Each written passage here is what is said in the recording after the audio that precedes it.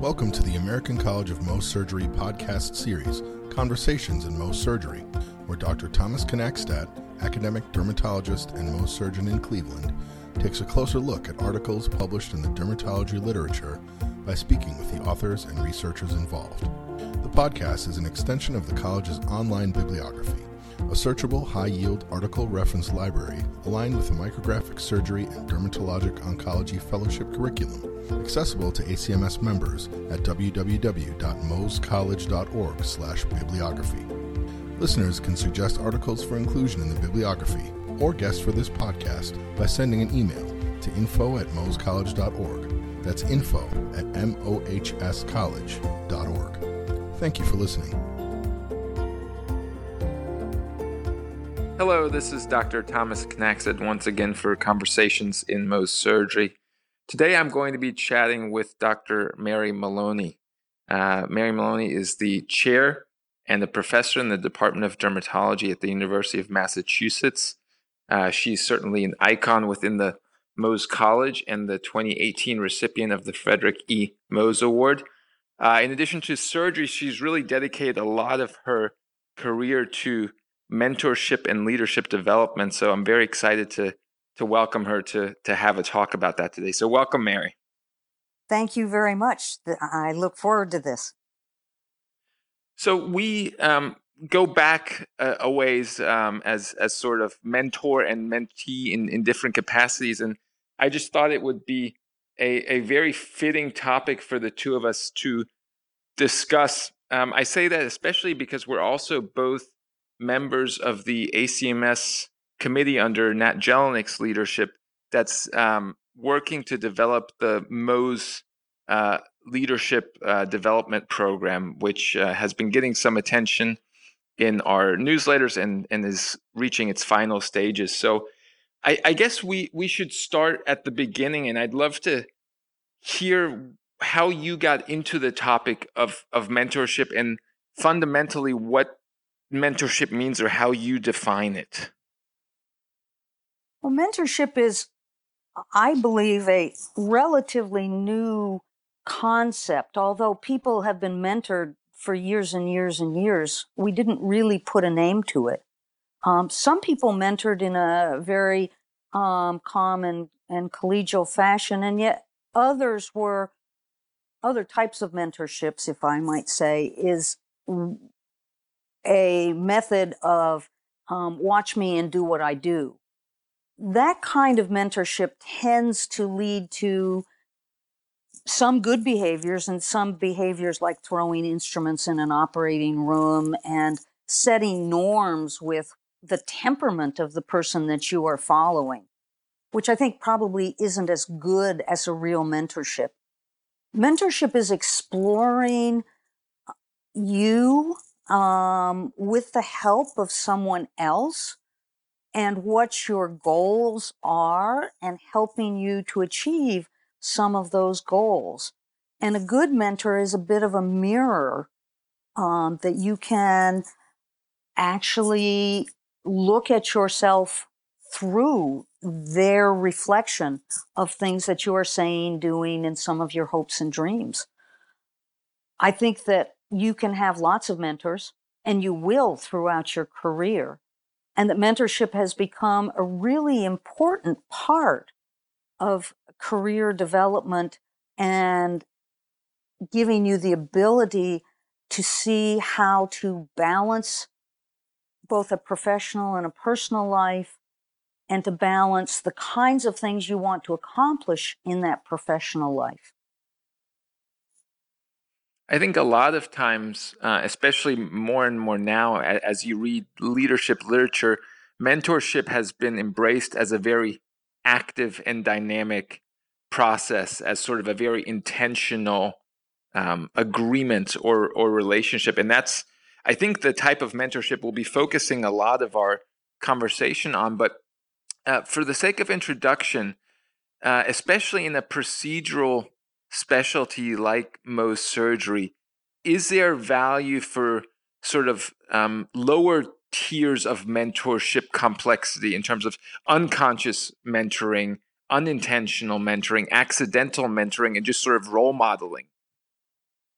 I think that that's a very important part of who we become in the long run. I think of one of the people I would now call one of my mentors was a dermatologist when I was in medical school. And he was a very low-key guy. He loved what he did. He had great passion for dermatology. And through all of that, I became very excited about dermatology and the ability to interact with patients and to see their skin and all of the things that we know about dermatology. And it was very helpful to me, although we never considered it a mentorship and we never set up regular meetings and we didn't discuss in a formal fashion my career path and the things that I wanted to get done. I don't think there really was formal mentorship probably 40 years ago. And I think if you talk to many of the older people, we didn't really see that. What that has made us is, I think, very passionate about the formal mentorships because we see how useful they are to people as they're going forward. And I think that's absolutely true. And there's many studies that suggest that the people who are mentored in their early career almost universally go on to mentor others down the road. So there is always the sort of passing of the baton concept to mentoring and sort of bringing or carrying a generation forward. How do I choose a mentor? What kind of characteristics make a good mentor? And that's a very broad question. It is. And most people go out and look for someone who does what they do. So people interested in surgery would go and try and find a surgeon to mentor them. And that may be very important for career development, but I have to say some of my most successful mentorships with someone else have been someone who doesn't do what I do. I was a mentor for the Academy's program, the Academic Leadership Development Program, and Bethany Schlosser and I were paired up. And Bethany is a medical dermatologist who actually is a wonderful specialist in vulvar dermatosis and one of our great leaders now in that particular area. That was a tremendously successful mentorship. And so I don't think it has to be about necessarily your niche in the market of dermatology. I think it really can encompass how to develop a career in a way that fits with your private life, your family life, and your professional life, and how to manage up, how to manage down, how to develop success. And so can be very successful outside. So as people choose a mentor, you may want one of your mentors during your career to be someone who isn't necessarily in your field. Although I do also think that as you are looking for advancement in a particular area, it is a good thing to have someone that you identify as a mentor who can give you advice about your subspecialty, about how to get ahead in that, about some of the ins and outs of the specialty per se. And I've always pictured my mentorship relationships to be really more of almost a board of directors or a board of trustees for my professional life. And there's certainly the apprenticeship learning, the role modeling that I received from my fellowship director, Nat Jelinek, who to this day, you just sort of hear their voice in your ear as you're trying to cut corners in surgery and elsewhere. So that's very specific to, my role as a Mohs surgeon. That relationship is not exclusively, but certainly has a component of shop talk. And I think one of the merits of having mentors outside of your subspecialty or even your specialty of dermatology is that you don't run the risk of escaping into shop talk and simply having your mentorship calls or meetings be about the latest, greatest surgery that you did compared to theirs. And so certainly that's where I see Nat Jelinek as being somebody who has really become a voice in my head when it comes to excellent surgical technique. The listeners of this podcast may have also listened to the podcast we did with Shlomo Koifman, and Dr. Koifman is a radiation oncologist. We happen to overlap with his interest in skin cancer, but he otherwise has a much more diverse sort of thought process and background in mentoring me than another dermatologist would. So I think it's really important to sort of approach this from multiple mentors for each mentee in different parts and times of their career. What is your thought on sort of having multiple people, realizing there's a balance there? I think it is very important, and you will find that some mentors you bring in at different points in your career. I'm now trying to find a mentor to help me retire because this is sort of a scary topic that having to cope with as I get closer and closer to that time. My personality will probably not let me retire completely, but I need some advice and I need someone to let me reflect on what I'm doing as I go forward. So I think the medical student needs a mentor and the chair of a department needs a mentor to really do their very best and to, again, have that ability for self-analysis and have someone hold you to some of that self-analysis. Now, as members of the ACMS and the Academy of Dermatology, we have the benefit of very, very structured mentorship opportunities. Those are not always available. They're certainly, I imagine, less available for being a chair or for transitioning to retirement or later on in a career. So how does one, in the absence of such formal structured applications for mentor matching, find a mentor and create that mentorship relationship? Well, as I look for a mentor in someone who has successfully transitioned to retirement, it's really what I'm looking for. Someone that I can say, "You've retired. Are you happy?" "Oh, yes, and I've developed other interests." That's the kind of person that I want to talk to. So many times you look for someone who has been successful in what you're wanting to do and has a personality temperament that it doesn't have to be the same as yours, but someone that you are going to respect and like. If I can say one thing about mentorships, I truly think that at the end of a mentorship, or as you're older, even in the beginning of a mentorship, you're going to have a friendship relationship.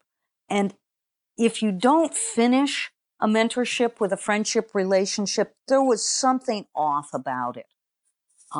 And I've had some mentorships where I haven't been in touch with people afterwards. Sometimes my not reaching out, sometimes they're not reaching out, and sometimes both of us just saying, we did successful work, but we're not going any further. But that's the vast minority of interactions that I have had, and some of my dearest friends are people that I have shared a mentorship on one side or the other with. And it's interesting that you say that. There's a number of TED Talks on mentorship, and that was one of the things they highlighted, to the point of sort of coining it as friend tours, sort of friendship mentors, because you do evolve, and as we'll talk about in a minute, there's a very intimate relationship when it comes to confidentiality, trust, career advice, and whatnot. Without getting into too much specifics, I think it's helpful, before we talk about what makes that relationship successful. You say that sometimes mentorship programs or mentorship relationships don't last forever, or they don't last beyond their formal structure. Any thoughts on why that is? What makes the successful mentorship relationships different from those that are less successful? I really think at some point it gets to be a meshing of personality style. And once again, that doesn't mean you have to have the same style. It comes down to how you approach problems, how you accept advice. Sometimes mentors try and give you the answer. You need to do this. And the mentee may really not think that's the appropriate step. And so you sort of miss endlessly. Some mentors aren't invested enough and start missing calls and not linking. Some mentees, the same thing. They forget a call. They forget to dial in. The conversations become more and more superficial rather than deeper and richer as you build that trust. And so I think that there must be a lack of trust building.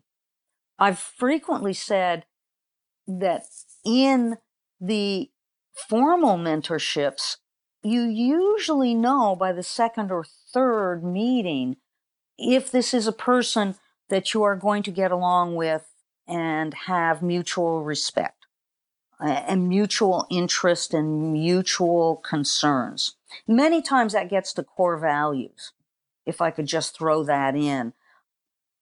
I think that if your top 2 or 3 core values don't mesh in some fashion, you may have some trouble getting moving in a direction. And that's one of the things I always ask a mentee is, give me your core values. And once I kind of understand that and they understand mine, I share mine back. I think that helps a lot. And so that's something I've learned to do. But if you find that you're not meshing in one of these formal programs, you should ask to change mentors. You shouldn't allow a formal opportunity to go by with a mentor that you don't respect, trust, or get along with, or that they aren't giving you the time that you expected. At least once a month for an hour. Maybe COVID, you might give them a break in the middle of COVID. But other than that, good attention. Does that make sense? It does. And I'm thinking back to our first point of contact in the mentoring world, and you asking me about my core values. And I think I somewhat incorrectly answered, largely by telling you what I think my strengths are. So for especially the younger listeners or those not as ingrained in the leadership development world, what do we mean by core values? Well, these are the things that you don't compromise on, that you hold near and dear to your heart. Professionalism, not telling a lie, giving time to your family, being reliable and always on time. The difficulty is that you may identify something as a core value, family time, and then you look at your life and you stay late at work.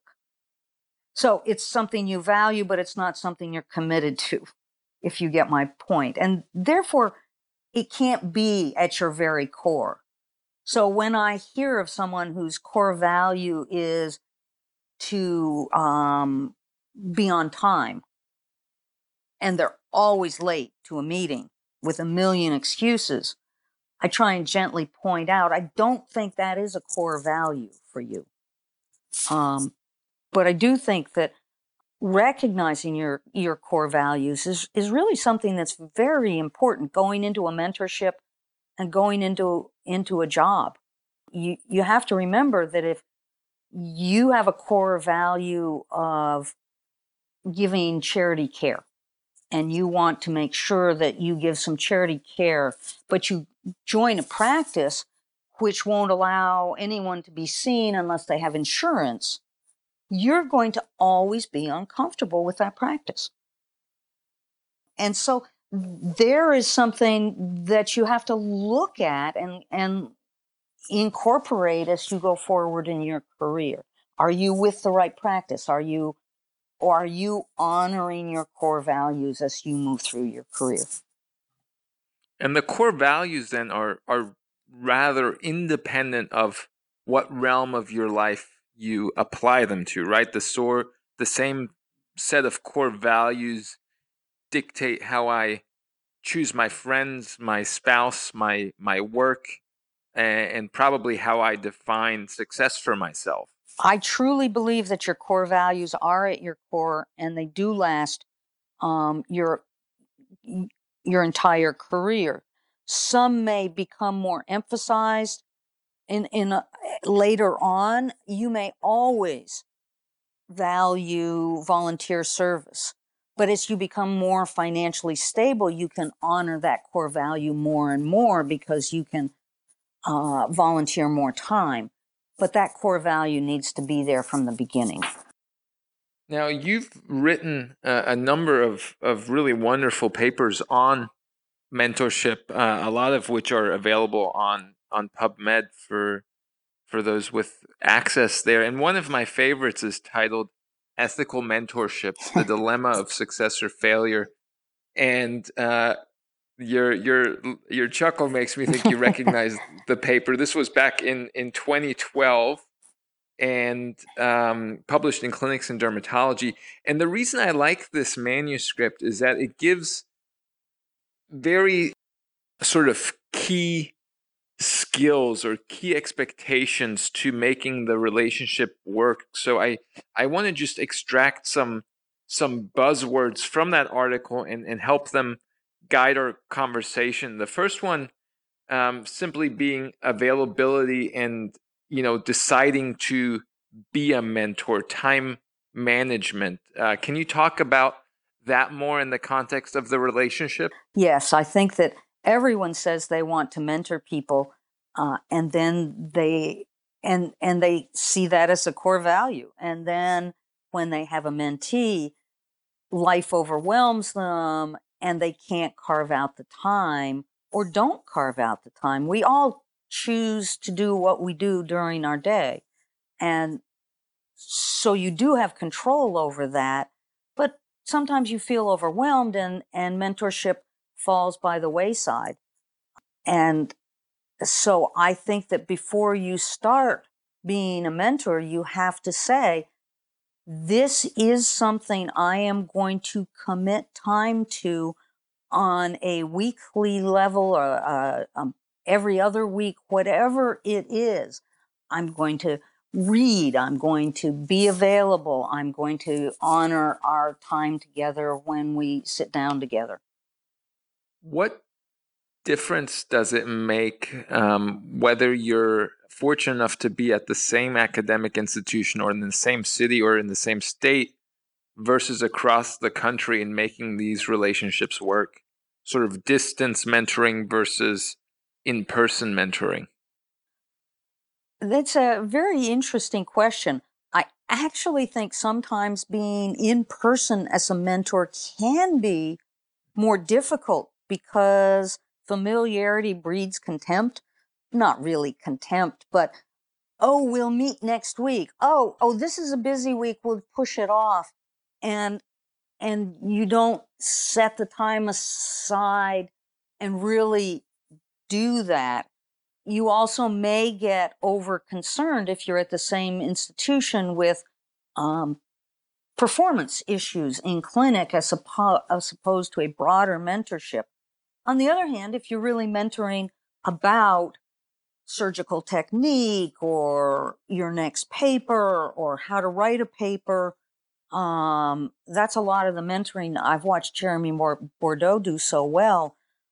That's very useful done at the same institution. I think when you mentor across the country, you have a bigger view in your mentorship, a broader scope, so that it may incorporate your career at your practice, your family, and how to combine those, and then also possibly your developing stature in the community of Mohs surgery. And so I think it gets to be a broader landscape. And if anybody could see me, you would know that I'm using my hands all over the place as I'm compartmentalizing these things. And I think it just goes back to highlight that really, while we don't need to spread ourselves too thin, the relationship that let's say you and I have in terms of your support in my career development is a different one than the one I have with my chair, who I also consider a mentor and who may help me with opportunities locally, institutionally. But obviously, he's not the same person I can then go and complain to my chair about, hypothetically. And so I think it is nice to have some degree of distance and disconnect. I think it takes judgment out of the picture to some degree. If we talk about situations, they're less biased by your perception of the situation, as you may already know it before we talk about it. So I do think it's helpful and can potentially be easier to have those relationships with a little bit of geographical and perhaps emotional distance.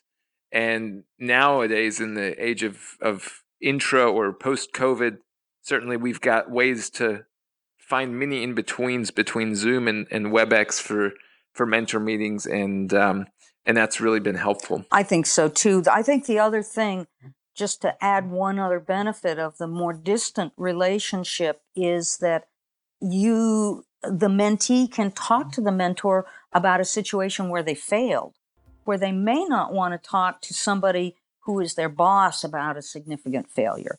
They're feeling that they will be more judged than someone who is distant, who may therefore willingly disclose and talk about their own failures throughout their career.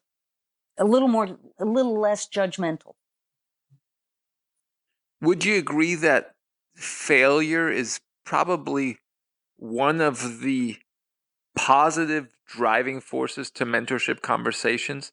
Again, I think about what we talk about, and certainly I want to, in the relationship, be able to bring up my failures, and I think that those failures are very positive jumping off points to personal development and improvement. Yes.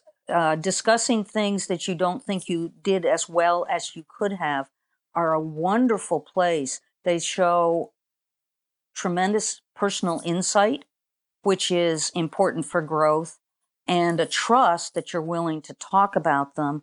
And then they turn into just the best kind of learning opportunity that you can think about. Correct. Would you say trust is probably the most fundamental component of mentoring? I'm just looking through certainly your paper and many books on the topic, and we talk about confidentiality, trustworthiness, respect. But is trust sort of the common denominator to all of it? I do believe that trust is incredibly important, and the mentor cannot betray the mentee in any fashion. And there has to be a commitment by the mentor that this is confidential information. You're not going to circle around and tell someone what that person has said.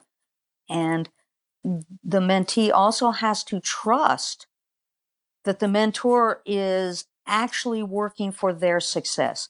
There certainly have been mentorships where the mentor kind of wants to keep the mentee down on the farm, and doesn't want them to overshadow the mentor in some fashion. And that can happen. And the mentor really has to be sure that they are out for the success of the person that they're working with. I really want to dig a little deeper on that topic, because I think it's an important one, especially as we're all so aspirational, and we to some degree choose our mentors based on their success in their professional life, if not in our field. So I guess we can consider it sort of mentor-mentee troubleshooting. Talk more about the role of, or the scenario where you do feel like you're being held back, or you sort of talked about it more eloquently than I'm currently doing. Yes, it is really a move to not have this young whippersnapper get a first author in the New England Journal of Medicine 10 years before you got your first publication in the New England Journal of Medicine. And just so we can be clear, I've never published in the New England Journal of Medicine, so it's not been an issue for me. And there can be some sense of jealousy. It tends to be more with in-person mentorship, where the mentor is the more senior person in a department, but I suppose it can be other places too. And it is something that all mentors need to guard against and be aware of. I have always operated on the premise that the people behind me are going to come along and be as smart or smarter than I am, but have more science behind them. And my job is to boost them to the next level. That I have set one level, and the next group of people have to build on that to take us all further forward. And that does mean that you have to be unselfish about the promotion of people that you are mentoring and promoting in their career. It certainly makes me think of the quote by Sir Isaac Newton. If I've seen further, it is by standing upon the shoulders of giants. Is that how you view mentorship? It is, exactly. He was a wise man. Yes, indeed. When you mentor people, or mentorship in general, obviously we all come from very unique backgrounds, and we're very diverse. To what degree does gender, race, religion, diversity, cultural background play into the success of a mentor-mentee relationship? I think that it is an individual sort of thing that goes back to trust. And I think that some people, possibly in minority situations, do very well with another person of diversity, because they can develop that sense of trust more quickly. I do think that mentorships across race, ethnicity are also incredibly important for both sides. One has to remember that it isn't just the mentee that grows during a mentorship relationship. Both parties come away with real benefits of that relationship. It may be just a friendship, and don't let me belittle a friendship, but almost always you have formed or seen things about yourself as the mentor through the mentee's eyes that actually promotes your self-awareness and your career also. And so I really encourage everyone to be as diverse as you can be in your mentorships, understanding that people who are underrepresented may want some of their very first mentorships to be with people who are also underrepresented, because they may share an awful lot of common experience and need some of the shared experience to help them make these changes or develop their career.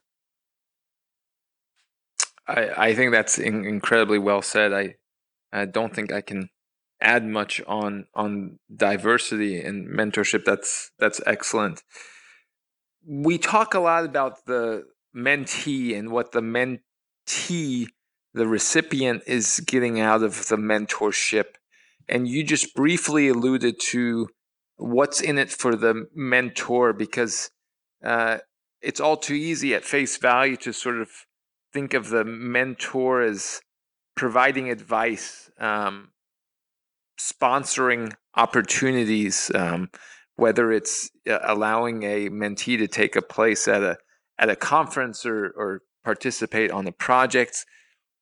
Why should I want to be a mentor? Well, number one, you get to watch the success of someone that you grow to care about. And that is a tremendous, tremendous gift, quite honestly. You get to participate in someone's life course, and that expands your horizons. And I have found that many of my mentees have invited me to be on their programs and given me opportunities to write. And so it is not a one-way street at all. And we have had many a drink a glass of wine and shared experiences with groups of people, groups of mentors and mentees that have just been so exciting and diverse and added to my growth as a person, as a human being, that I really think my life would not be nearly as rich if I didn't have all these people in it to challenge me, to, now that I'm on the other side and doing a little less, to keep me involved, not let me get old, and just to have a place to go in almost every city. It's been one of the bright spots of my career, quite honestly. And you've done it well, and you've, I'm sure, learned in the process. And the way you mentor people now is arguably different from the way you mentored people 10 years ago. I am some different. I learned the core values issue. I learned that if you're not doing well with a mentee, it's probably your fault a little bit, that you're not clicking with them, and that you need to either reach out and solve that, or help them find a mentor who will do better with them. But most of the issues are the same types of issues that have different components to them. It's just like doing Mohs. No two tumors are the same, right? And no two closures are quite the same.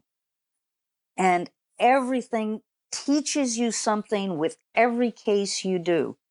And that's what I've learned about mentor-mentee relationships. Each one is different, and each one teaches and gives you new challenges and new rewards. Do you think that it has to be formalized to a point of setting timelines, ground rules, expectations, or do you think that that is something that is not necessary in most instances? I think sometimes you can get sidetracked if you don't have things that you want to talk about. Yeah. It can become easy to just talk and possibly not touch on meaningful subjects. I think if both parties stay attuned to what could be meaningful, you don't have to have a timeline and you don't have to have an end point. In fact, I think there really isn't an end point. It's a change of relationship at the end of a mentorship that most times both parties acknowledge that the mentorship may be ongoing for the rest of your lives, but it will be much more of a back and forth mentorship rather than one person being the mentor and one person being the mentee. You'll switch roles once in a while. Right. And I find even in my professional life, and I'm sure many of my junior colleagues will share this, you're being asked or you're interested in mentoring others while still receiving mentorship yourself. And in my world, that's certainly residents, medical students, and some of my colleagues receiving mentorship from me, all the while I'm receiving it from many who have sort of been in the business longer than me and have come before me. I still need a good mentor. I think that's absolutely true. And it still increases the joy of your practice in your life to have those kinds of relationships. Apart from, let's say, learning from your mentees, what made you a good mentor? Or who or what? I hope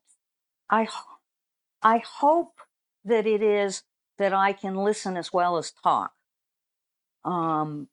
I really do believe that a mentor needs to be able to listen and sometimes just be a sounding board and not think you have to solve anything, but give someone the space and the time to be able to discuss all points of a problem that they're dealing with and come to a solution that works for them rather than my giving a solution all the time. I hope I'm doing that.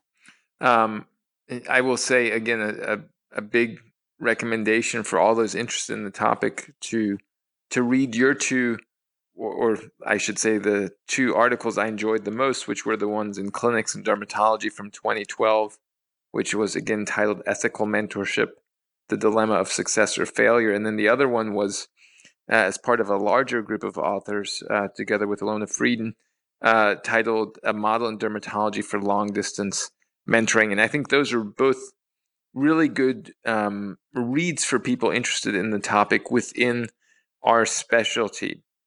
Going outside of our specialty and going outside of medicine, any books, pamphlets, brochures that you can recommend on the topic? There is such a large number of books on mentorship. It's hard to pick just one or two. I have enjoyed most some of the articles because they are filled with more quick tips than the lengthy book that tends to examine some in depth rather than getting to the quick hits. But I guess that's because I have a surgical mentality, right? So I'm not as big a fan of the longer books rather than the shorter articles that have been written. I actually think that those written for internal medicine and for dermatology are the best references. I have read a number of articles from people in various other industries, and I don't quite think their mentorships are the same as ours. So I really think that the medical model for mentorship is much more focused on the things that we need and do, if I could guide people in that way. In case it comes up for some of our listeners searching for the topic, certainly Atul Gawande and others have written about coaching. Is that the same thing? Or is coaching and mentorship different? The coaching is different. Number one, you pay somebody. Number two, they are really there to get you to a goal that the two of you have identified. A leadership goal, dealing with promotion, preventing fatal flaws. And fatal flaws wouldn't be truly fatal, but a fatal flaw for any of us is making the same mistake over and over again, and you lose trust of those around you. And they usually work with you in that sort of a capacity rather than a broad life mentoring sort of capacity. I think that coaches are wonderful, and I have had 2 coaches in my career, and I love the experience. They are usually very direct and are more than happy to tell you when your behavior is not what it should be. And that kind of bluntness is in fact very useful. They do have different goals.